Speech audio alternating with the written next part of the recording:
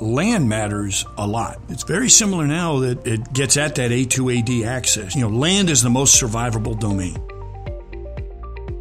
And that was key because our soldiers came up with incredible ideas. The best ideas come from the cutting edge, not from the generals, but from the cutting edge because they're the ones closest, they're in harm's way. Failure is critical to success, and I would say failure is a key part of resilience. You must fail and work through it and fight through it, and then you become more resilient, and you build that in the unit, in the individual. Welcome to The Convergence, the Army's Mad Scientist podcast. I'm Matt Sandisbert of the Mad Scientist team, and I'll be joined in just a moment by Luke Shabro, Deputy Director of Mad Scientist. Mad Scientist is a U.S. Army initiative that continually explores the future of warfare, challenges assumptions, and collaborates with academia, industry, and government. You can connect with us through Twitter at ArmyMadSci or subscribe to the blog, The Mad Scientist Laboratory, at madsciblog.tradoc.army.mil. On today's episode, we're talking with General Robert Brown, U.S. Army retired. After almost 40 years of service, General Brown is now the President and CEO of the Association of the United States Army, or AUSA. He'll be talking with us today about reaching the next generation of Americans, the creation of the multi-domain task forces, challenges in the Pacific AOR, and the importance of the human dimension. As always, the views expressed in this podcast do not necessarily reflect those of the Department of Defense, Department of the Army, Army Futures Command, or Training and Doctrine Command. Let's get started. So thank you for joining us, sir. Oh, it's my honor to be here, and thanks for having me. I love the name of your podcast, Key to the Future, no doubt about it. So really happy to be here. Absolutely, sir. We're all about convergence here. So, sir, you've had an incredible career with almost 4 decades of service in the U.S. Army, and now you're the president and CEO of an organization that a lot of people listening to this podcast will know well, Association of the United States Army, or AUSA. And AUSA, like many prominent nonprofit organizations that are associated with the different U.S. military services and national security that lead thought and discussion in those areas, they're having to continually evolve to engage with changing uniformed service and veteran demographics. The populations are changing. So how is AUSA adapting itself for outreach to those younger generations and varying audiences? Yeah, great question. And you're absolutely right. You've got to adjust. Really what I find is a lot of soldiers, and I would really classify anybody about 40 years old and younger, they say, you're a nonprofit. What do you do for me? Just because 73 years we've been the Army's association, done a ton, but it doesn't matter. What have you done for me? So you're absolutely right. So I'm really proud. We've adjusted. Our mission is to educate, inform, and connect. And educate within the Army, and we've given just in the last few months probably about 5,000 junior leaders leadership classes. We have leadership fellows. We've been out at the divisions. We've been out, and by the way, it's active, guard, and reserve, total Army. So we're out there doing things for them, professional development, leadership development, helping families and soldiers in a whole bunch of ways, everything from helping with food insecurity to other issues. But really, the thing that excites me the most is the educate part. And we have 122 chapters across the country. Everywhere the Army is, we have a chapter, and these are amazing volunteers, some 10,000 volunteers. And by the way, we have chapters in Europe and the Pacific as well. They do everything they can for the soldier and their family. And one of the big things we do that I love the Army, and nearly 4 decades in the Army, it's an incredible Army, the best Army in the world. But a couple things the Army doesn't do real well. One is connect with the community. And they're busy. And now since 9/11, we're in these fortified bases. You have to have security. It's not as easy to connect with the community. That's one of the things we do extremely well at AUSA. We have community connectors and community partners. And so we do a ton of connecting with the community, just showing the community who the Army is. And it's critical. As you look at all the recruiting and all the statistics, it's become kind of a family business. So fewer and fewer of those outside the military and the Army know what the Army does. The other thing we do real well is tell the Army story. It's just the way the Army is. Our culture is do a tough job, don't brag about it, move on to the next tough job. But you got to tell people what you're doing, or they don't know. But again, folks get busy. They're worried about the next mission. It's just not in the culture. But we help tell that story. Everything from monthly, we produce Army Magazine, to podcasts, articles, you name it. And again, getting out there in the public forums and telling what the Army does, so connecting the Army that way. So I'd say that's the real key thing. The other thing we've done to adjust, we created a basic membership that's no cost. So it's free. Soldier can join, learn what AUSA does. You see it, you like it, wonderful. We can, they all the benefits of being a member. They get even more if they join. We have premium memberships, they're fairly inexpensive, but they get even more benefits. But show them at no cost, and this has really helped a ton. We've gone out and given the Audie Murphy Club at a base. They all get memberships. Brand new soldiers just joining the Army, join your association, no cost. So that's helped a ton too. We're approaching.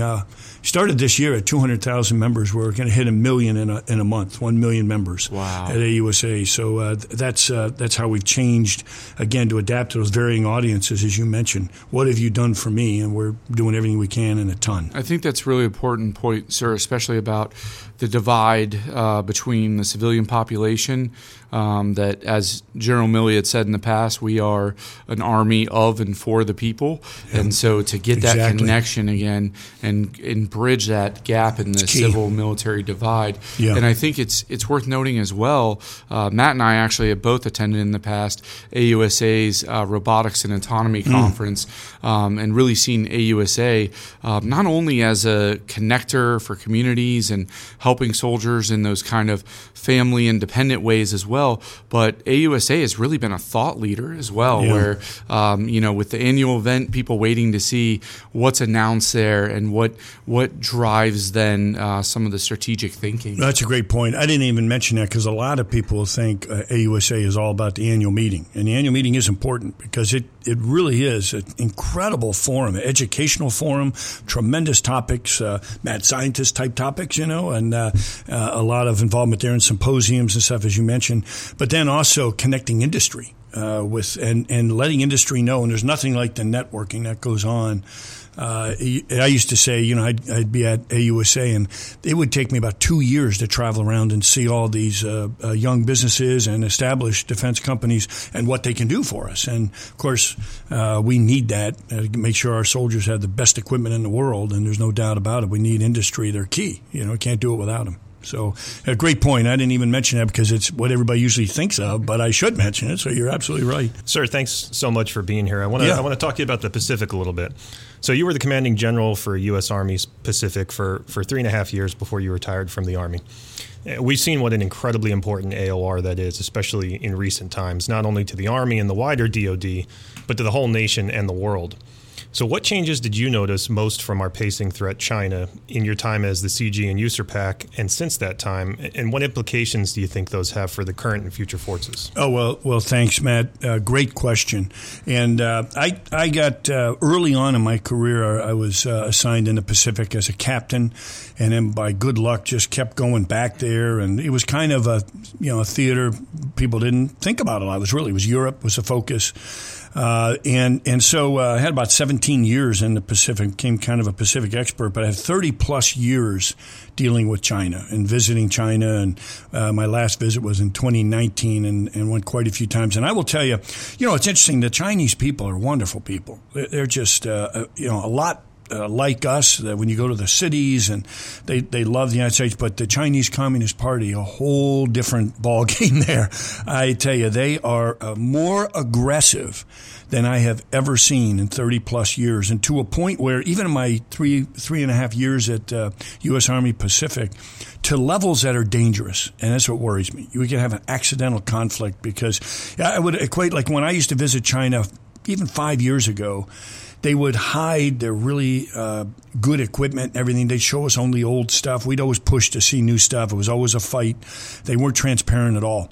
Now, the last visit I made, they actually bragged and showed us their newest equipment. And I would equate it to, since this is March, we're recording this in March Madness is going on. It's like a really good high school team thinking they can go win the NCAA championships in March Madness, and so they're overconfident.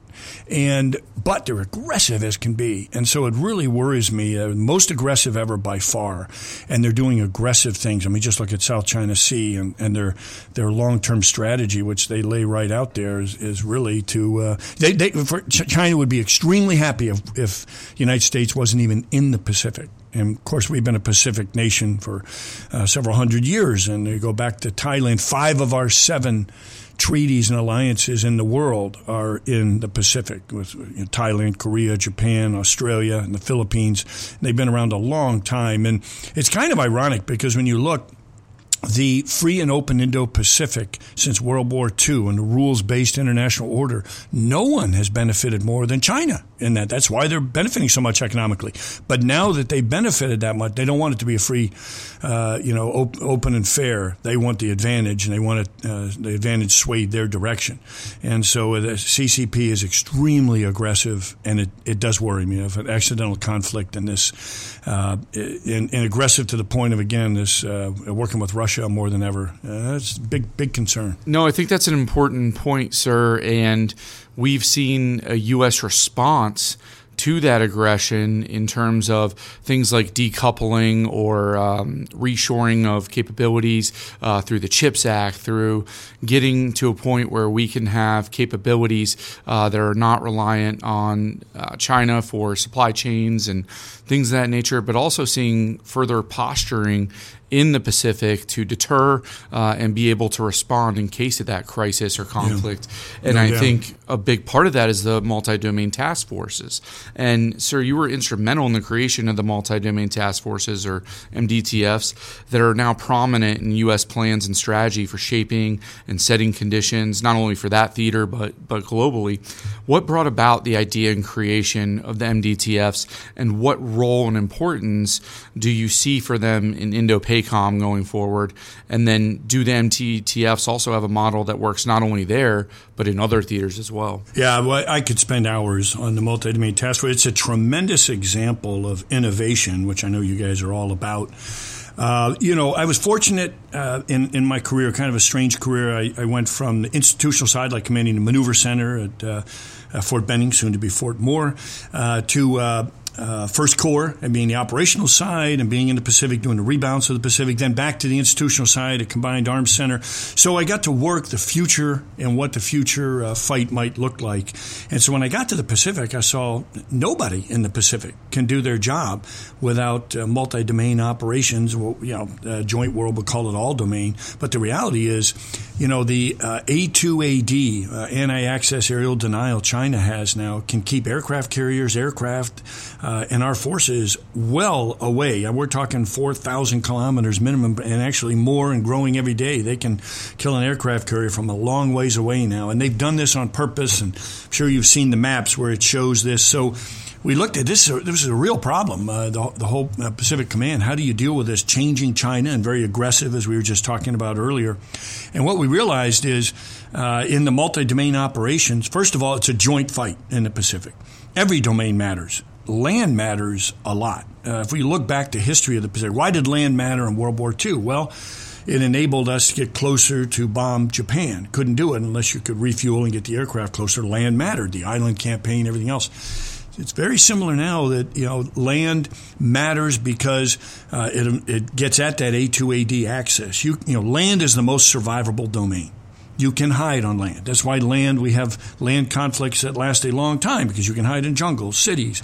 You can blend right in with the people. You can, there's all kinds of ways on land. So land is persistent. So when you look at the multi-domain task force came about, we needed a small maneuver force that could get inside that A2AD, inside that first island chain, persistently be there. You can fly over it. You can sail by it.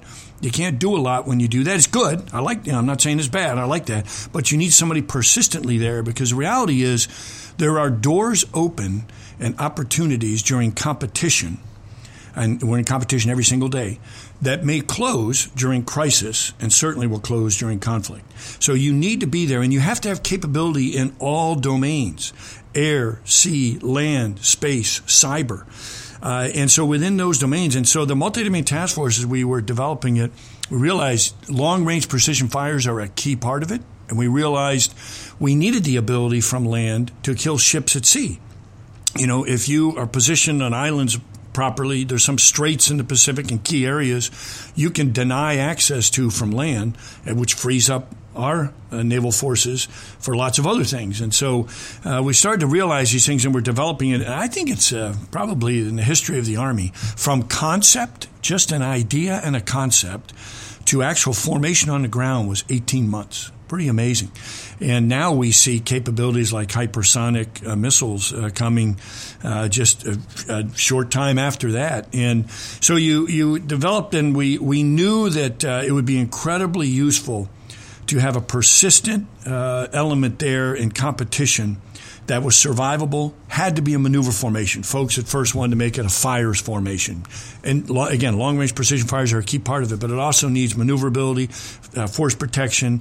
It needs it essentially, what we found when we went through numerous war games, exercises, is that it was an incredible capability that was something that hadn't been planned on by an adversary of any type at all.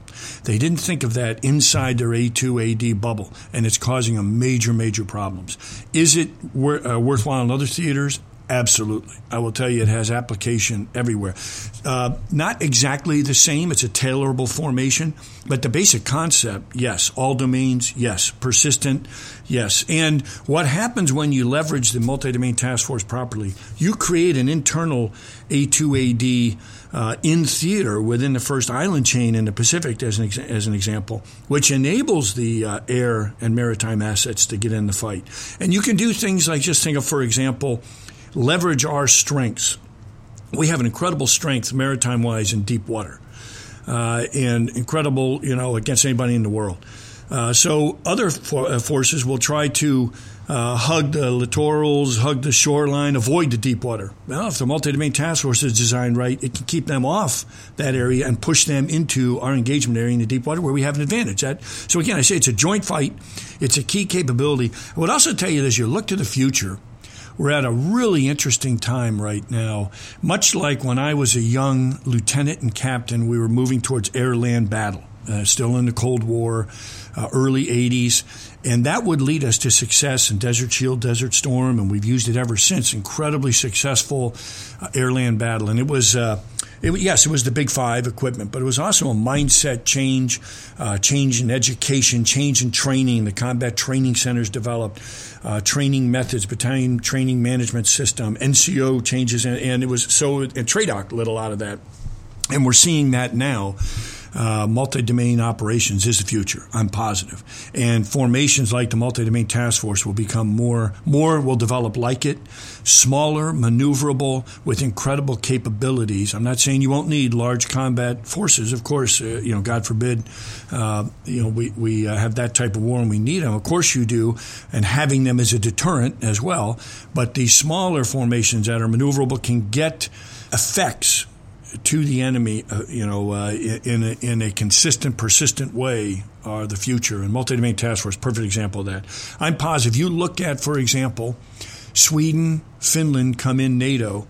Now you've got the challenge of the Baltic Sea, and a multi-domain task force would be very nice for that. To, again, from land to sea to assist there, but also on the plains of Europe against, say, Russia's A2AD threat. And again, I think what's, when you look at the terrible, tragic, invasion of Ukraine by Russia, but, following what's going on there and just the way the Russians are fighting, in no way, shape, or form is it the future. It's more akin to World War I and, what they're doing. But what it is reinforcing when you look at the lessons where the Ukrainians are having success and where we would also, when you look at multi-domain operations, would really severely hurt the Russians and defeat them quite well. What we're working on, our priorities, our modernization priorities, and our doctrine is spot on. It still needs a lot of work, but it's spot on. And MDTF is a great example of that. Sir, absolutely agree. And I think one of the things that we found interesting, great analogy with MDTFs is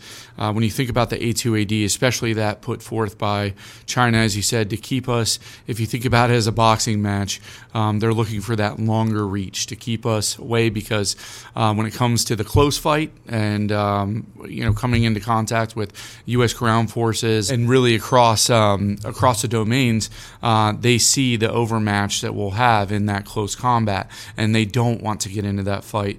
But I see MDTFs really as a capability to essentially throw those defenses down, throw those hands down, so that we can then start to work on the inside. And that kind of segues to a question. You answered it somewhat already, but really curious about what you see as a relationship between MDTFs, which are going to be smaller, more agile, and as you said, customizable depending on the theater and what you're trying to do, but they're going to be small compared to massive formations and introduction of mass. So how do you see the relationship with MDTFs and mass? Because I think we've seen as well, as you noted in Russia, Ukraine, we've seen that mass still matters in a lot of senses as well. Yeah, I would almost look at it as the old cavalry scouts.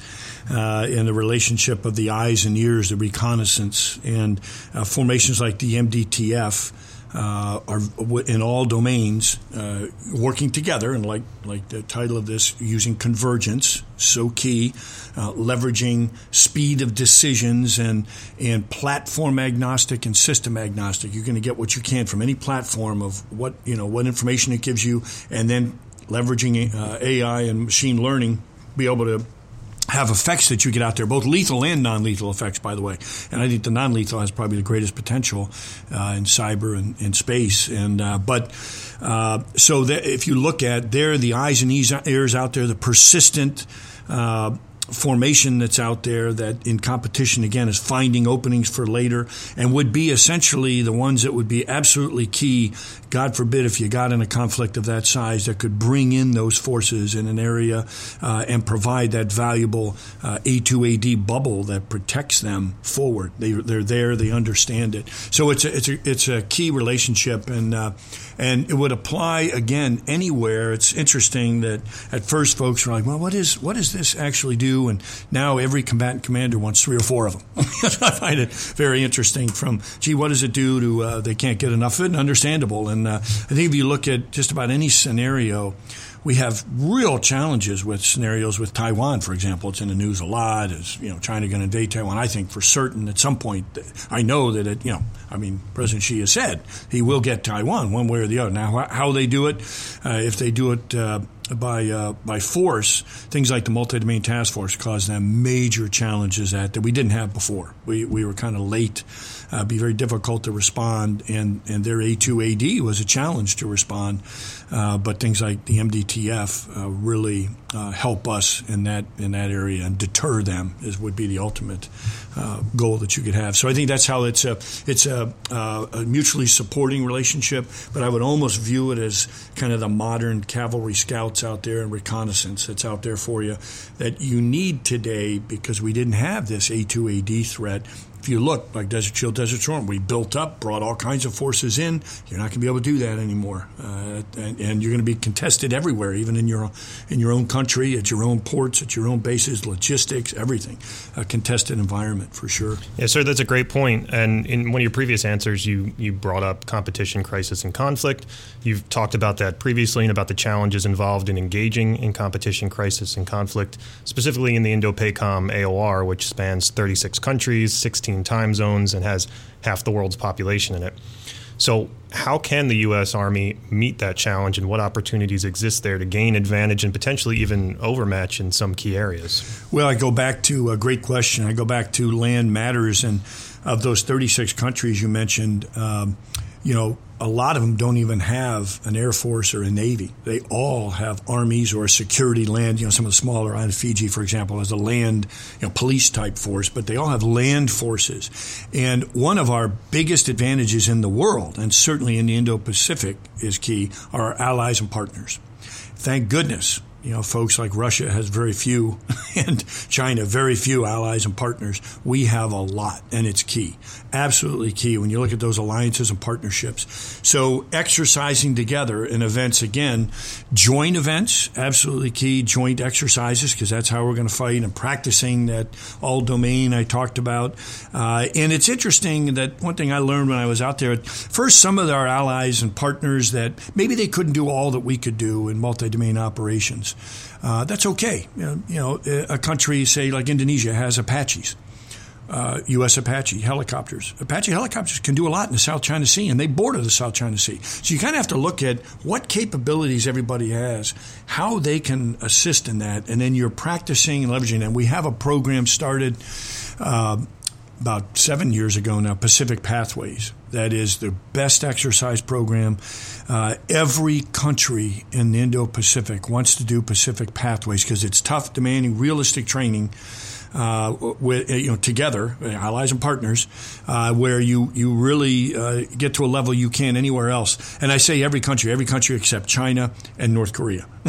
Everybody else wants a pathways, I guarantee you, and they're really happy about that. And that's the type of thing you have to do. And now, again, it's a joint fight. So I want the best Air Force, the best Navy, the Marines, the way they're structured now, and working towards these platoon-size elements that'll go out.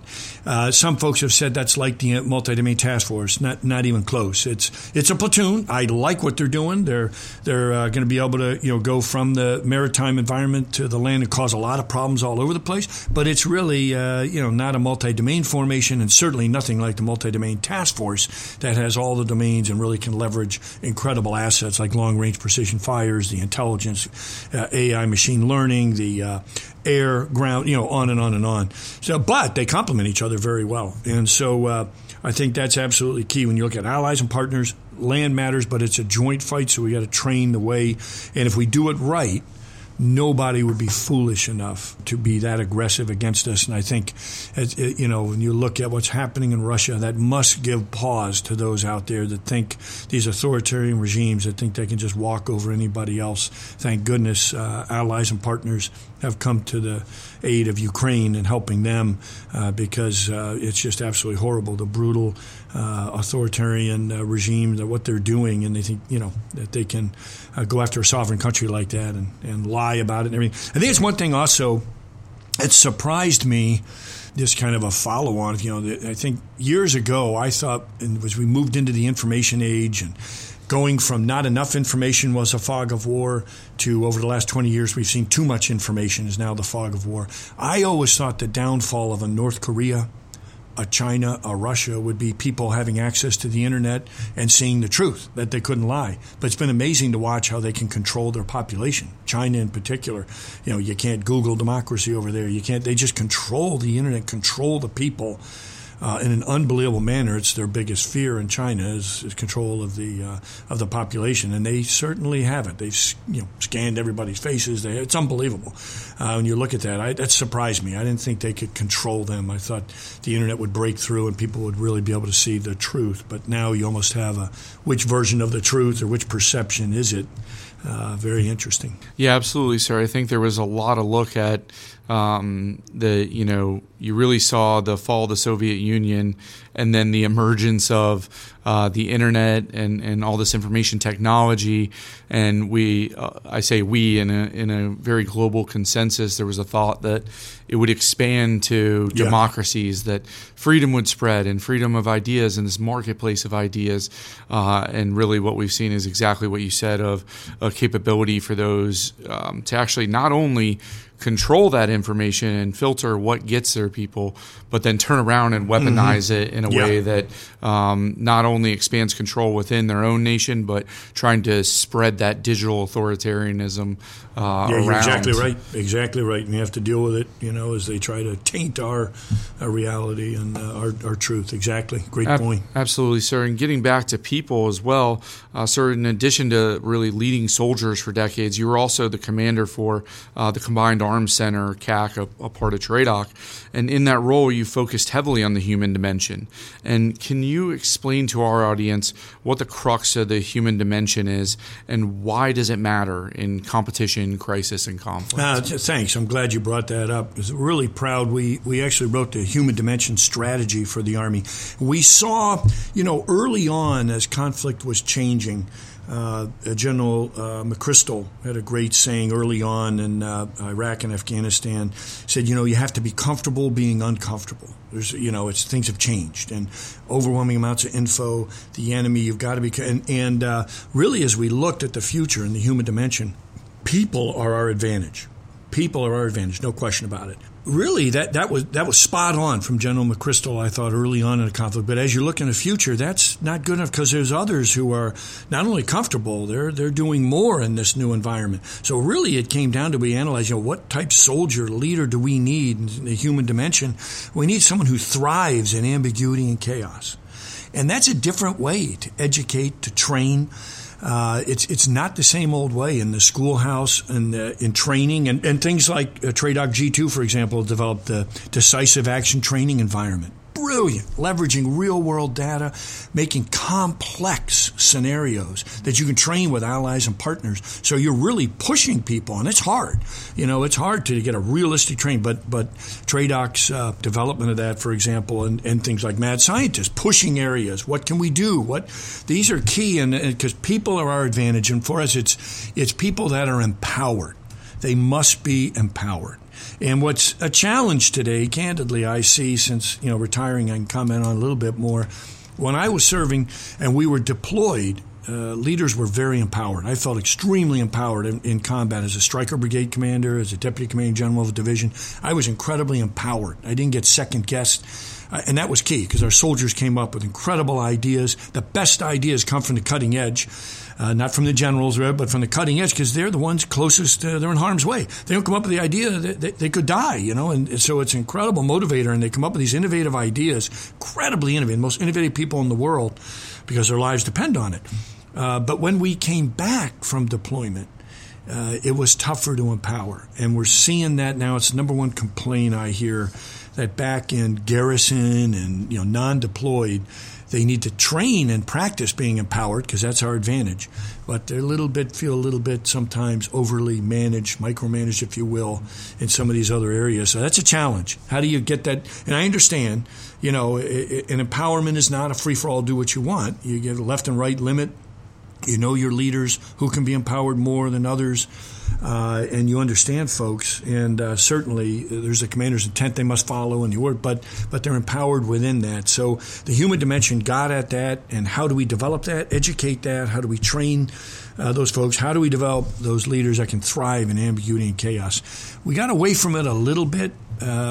Over the past few, but we're back there. The current chief of staff, General McConville, people first, and people matter, and so there's a whole bunch going on, and it gets to a whole bunch of ways you can get at that. Even goals and for soldiers and setting and looking at the individual and how do you develop them as a person to get them to be the best they can be and thrive in those key situations and expect that ambiguity and chaos and then excel. And that's going to be our advantage. And I think, again, going back to what we're seeing occur in Ukraine and Russia, the Ukrainians have that advantage of people, and how do you measure that will to win, that fighting for their country, making them much more innovative, much more motivated, much more good. They're thriving in ambiguity and chaos despite smaller numbers and challenges and equipment and everything else. So I think it's a good example of what you see of what we're getting at with the human dimension. And by the way, I always thought it should be a domain, the most important domain. But a lot of folks argue, no, domain has to be something you can see, you can touch, you can feel. Although I would argue cyber, you can't really see it, you can't really touch, you can't really feel it. But so what they did, you have the domains, air, land, sea, space, cyber, and they made it a dimension, human dimension, information dimension, and physical dimension, all in that. So I'm okay with that don't leave the human dimension out. It's got to be in there. Whether it's a domain or it's a dimension, it's, in my opinion, the most important part of the future fight. Yeah, I agree 100%, sir. And actually in General McChrystal's book, Team of Teams, he talks about, you made a great point about empowerment. And what he noted was you can't just take a random formation or unit and just empower people at that level. You have to build trust and rapport and really build into that. And I think that's on the early end that you've talked about with the human dimension and training and how we get folks involved in that. And the reason that he brought it about was because there was too many targets to service to do kind of, to not be too pejorative, but not the Vietnam Huey generalship of directing the battlefield from there. He couldn't possibly, as JSOC commander or any of the positions he was in, service all those targets and approve every single thing. And so had to build that trust. And now I think we're facing a more exponential threat when it comes to servicing targets and need of semi-independence, autonomy, and everything else. So it's critical. Excellent point, sir. It's one of the reasons I brought my enduring leadership principles. Trust is number one on there, because you're absolutely right. You cannot empower if you can't trust. And trust is tough. And I found a lot of units assumed they were building trust. They didn't really go after it and try to really build trust on a daily basis. And you have to. You've got to build it day by day. Takes time. The challenge of it, though, is you can lose it in a nanosecond. So you got to build that trust and really look at how, because you cannot empower without it, as you said. You'll never get to that advantage of our people if you don't have the trust, no doubt. Yeah, sir, and that idea of the will to fight and measuring the will to fight, that's something that we're looking at. We're trying to look at a lot more deeply here in Mad Scientists and the Trade.Q too, because we're seeing it play out in real time, that sort of David versus Goliath matchup right now, Ukraine-Russia, and we're seeing it work. And so getting to the bottom of that, identifying the characteristics of how they got to that point is very important. And then this next question is sort of along those same lines. So in all your work on leadership training and education, have you found that resilience is built, or is it inherent in certain people? And if it can be built, does that scale beyond individuals to groups, units, and formations? I am positive it's built. And it's built over time, and it can be built for units. I've been in units that have had bad things happen. Sometimes bad things happen to good people. Bad things happen to good units. It's all how you respond to that failure, if you will. And it's a challenge today, because when I was young, I used to say, do something, do anything, Lieutenant, take the initiative. It was a lot easier because you only had a few pieces of information. It was back when the fog of war was a few pieces of information. And nobody was going to second guess you. All right, you did the best you could. You had a few pieces of info, good initiative. Well, now you look at it, young folks taking the initiative, they will be second guessed left and right. Well, you had all this info, and like they had weeks to look at it. I mean, people are second guessed in all kinds of split second decisions today. And you almost think it's like they had months to look at it and figure sometimes they have literally seconds. And then if you think about it, failure used to be able to isolate, family and friends. Now when you fail, it goes everywhere. And sadly, human nature, I guess it makes some people feel good about themselves when they spread, oh, look at what happened to Brown. Oh, he screwed this up. And, and it spreads everywhere. It's on social media. It's here, it's there. So it's hard. So I can see why this generation is definitely afraid of failure. And I can see why. I'm not saying that's wrong from them, but failure is critical to success. And I would say failure is a key part of resilience. You must fail and work through it and fight through it, and then you become more resilient, and you build that in the unit, in the individual. And one of the things that I've seen that helps the most is goals for individuals, personal goals that, because you can have a goal and you're on a path and you get thrown off the path by failure. You very quickly can get back on keeping that goal and that focus in mind. And for units, it's that focus, the vision for the unit. That's sort of the unit goal. And every unit, from squad to, the entire Army, they want that. What is my purpose? What is the focus? What is the vision? And that helps them when there's a setback. And again, looking at Ukraine, I think you see that resilience built. There's some failures they've had, some tough ones, and terrible, tragic loss of life and terrible things happening. But it's building a resilience in them. You can see it. They're gonna get their freedom, no matter how long it takes. They are not gonna, no matter what happens, they're gonna be successful eventually. It may, whether it's I hope it's sooner, not later, but it's going to happen because that resilience they have built, and it's that failure. So I think it's absolutely key for individuals, for formations. One other point I'll make in it is there's a lot of research on this, and I've really worked it over the years, and goals is one of the things. We used to know goals work, but we couldn't prove how. Now the research, you can actually show when you have a goal what portion of the brain lights up and prove how goals help focus. But the other research is that if an individual and an organization and an individual has a foundation, and in a lot of cases it can be a spiritual foundation, doesn't have to be religion. Someone's spiritual foundation can be mindfulness, it can be yoga, it could be running, it could be religion. That provides a foundation. They are much more likely, I think it's 80% less likely to cause harm to themselves. They're going to succeed and have that resilience if they have the foundation, because it gives them build your house on a rock, not on sand that washes away, a foundation that's there. So that's a key thing, and it has been lacking. A little bit of a foundation is lacking across our whole society that used to be there more. I'm sounding like an old guy now, but it was there years ago more, different foundations. It's not all, like I said, not all spiritual, but that foundation was there before, and I think it's key to get back to that, establish a foundation, and then not be as afraid of failure and learn from it, and you will grow and become more resilient. And you're going to fail.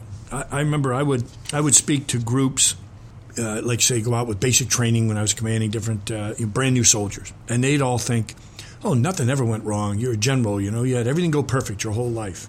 And the reality is I would tell them about, numerous times I was almost relieved on failures I had. And they were shocked, and it's like, but no, that's, if you're, the only way you don't fail or build that resilience is if you're not doing anything.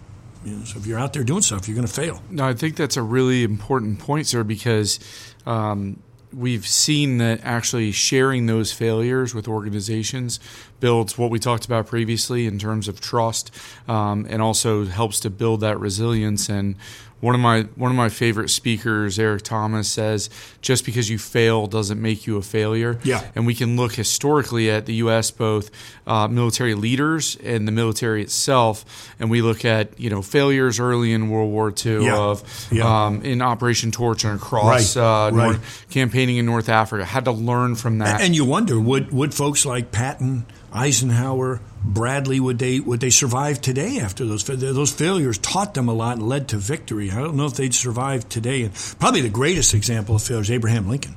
And yet we think of him as our greatest president. And look at the failures he had before he was elected president. And all those taught him and built a resilience as unbelievable. He's an amazing leader. But he had to learn that, the tough way. Yeah. Absolutely, sir. I don't think Admiral Halsey or General Patton or many of them would have survived because of those early failures in our kind of no-fail mentality sometimes. And in reality, it's can you fail and, as you said, build that resilience? And there are probably critical situations where you can't afford to fail at exactly. all. But you have to recognize that, I think. Right. Absolutely. I used to joke when I was at Pacific Command headquarters, the combatant command, that it's the MacArthur Nimitz Center. And it would be the MacArthur Center if it was today, because Nimitz ran a ship aground and was sent to these things called Iron Pigs, submarines. But he recovered and he learned, and he was a brilliant leader in World War II. But today he wouldn't have he would have been relieved, So it's interesting when you look at it. And I think, sir, it's stories like that, and like you talking to the younger soldiers about how you got to where you are, that I think are incredibly powerful, because younger soldiers, even younger civilians, when they look at the senior leaders, like you said, they have this kind of idea that they're perfect, and their ascension to the top was flawless. And really, it's not. So they're thinking in their heads, I can't fail at this because then I won't get to where I want to be. Exactly. But failure is a tool in our toolkit. Mm-hmm. It has to be. So I think it's incredibly important to share those things with the younger generation, to let them know that it's okay to do this as long as you do it the right way and learn from it and build from it. Yeah. All right, sir. Well, honestly, we could just talk to you for hours. I think this is all fascinating, and we're really trying to figure out this problem. And I believe that this is going to be the fight of for Matt and I's generation, especially the fight of our lives when it comes to the competition and and hopefully not, but possible crisis and conflict with China in the future. Yeah. So, sir, we're going to pivot to our rapid fire questions. These are Sounds questions. good. I'll try to make it a rapid answer. Take your time, though. We like to ask all of our guests these so our audience can get a better sense of who they are. So the first question we like to ask is, what trend or technology keeps you up at night? Artificial intelligence and machine learning, not because of the way the United States will use it, but the way some other nations out there that don't have the same ethical standards, moral standards that we do. It makes me very nervous that we would never do something that we'd implant in a soldier, for example, and modify their behavior. But I think there's others that would, and that keeps me up. I think it's a tremendous tool, and we have to leverage it to be successful in future operations, to increase the speed of decisions, and many other things that will be key. But I worry about how others will use it, and who knows what they're going to do. If you look at, I often thought I knew what evil was until I was in combat, and I saw some folks that just were, did things that a normal human being would never even conceive and even think of, just evil. So there's some evil people out there, unfortunately.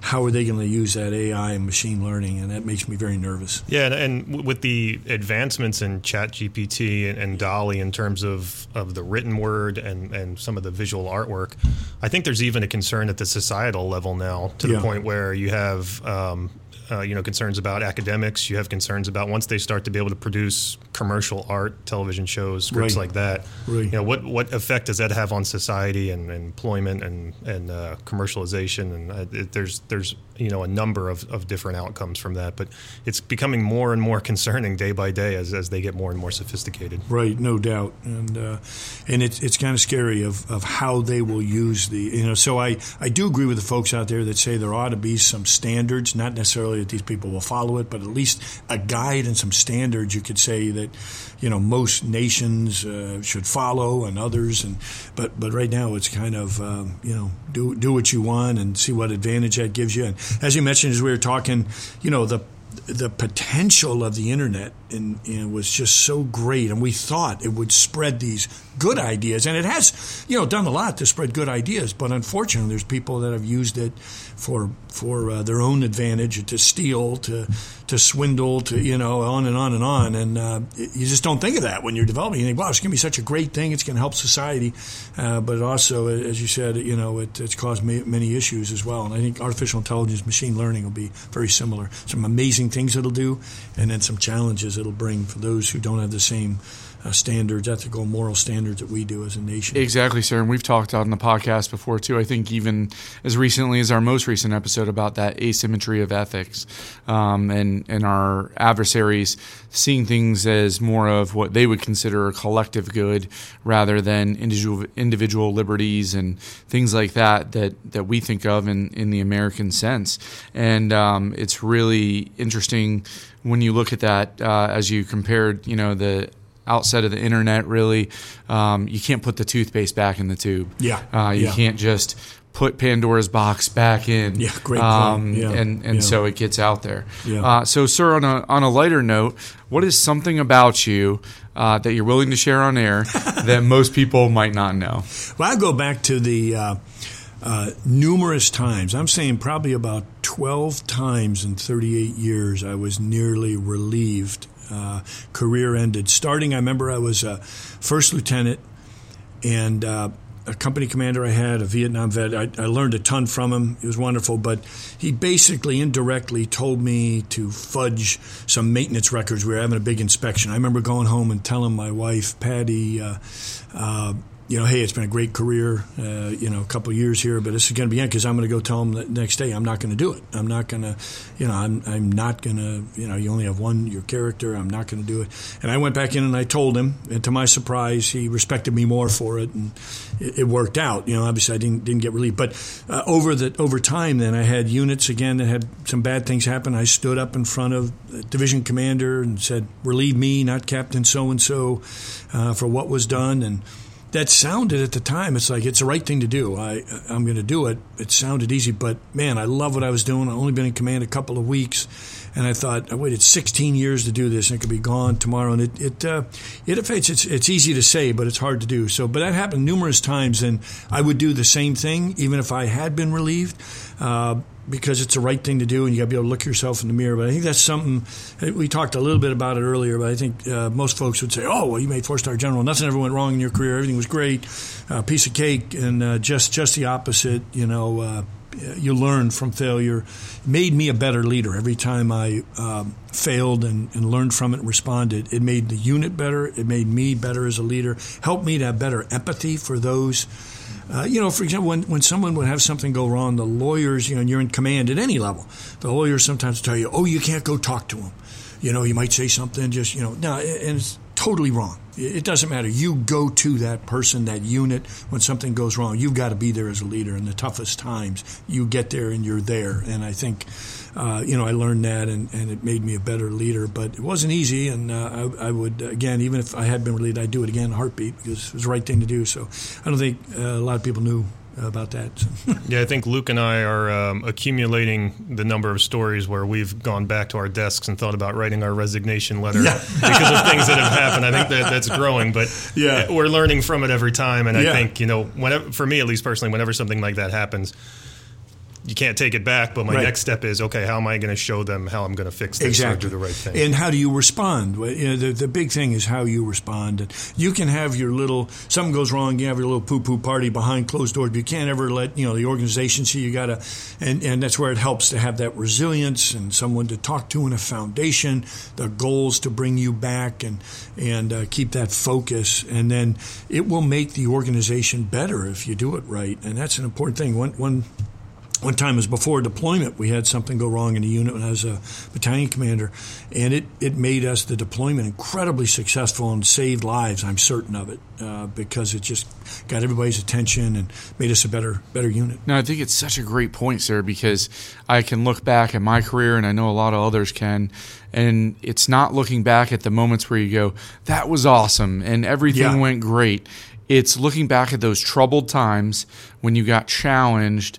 And it might have been, as you noted in your case, those morally, ethically challenged moments where you have to step up. As Ted Lasso says, doing the right thing is never the wrong thing. Yeah. And I'm waiting for the new episode. Isn't it like today or yesterday? Just watched it last night. Oh, good. I got to watch it. It's a great leadership show. Absolutely, it really is. And actually, fascinating. To your point about empathy, as I always say, one of the most emotionally intelligent shows I've ever watched. Yeah. And I think an underrated characteristic in leadership is that empathy, and I appreciate you bringing that up, sir. Yeah, no doubt.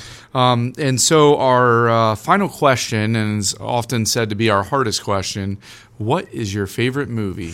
Well, it's a movie I saw a long time ago that really impacted my life. It's called Brian's Song. And the whole idea from it, I Am Third, and it's a story about Brian Piccolo, so Brian's Song. And it goes way back to Gale Sayers and the Chicago Bears. So I saw this in high school. Had an incredible impact on me. And Brian Piccolo got cancer. It's a tough story, and he was good friends with Gale Sayers. But to me, just the movie, it's the I Am Third is, the Lord is first, my friends are second, and I am third.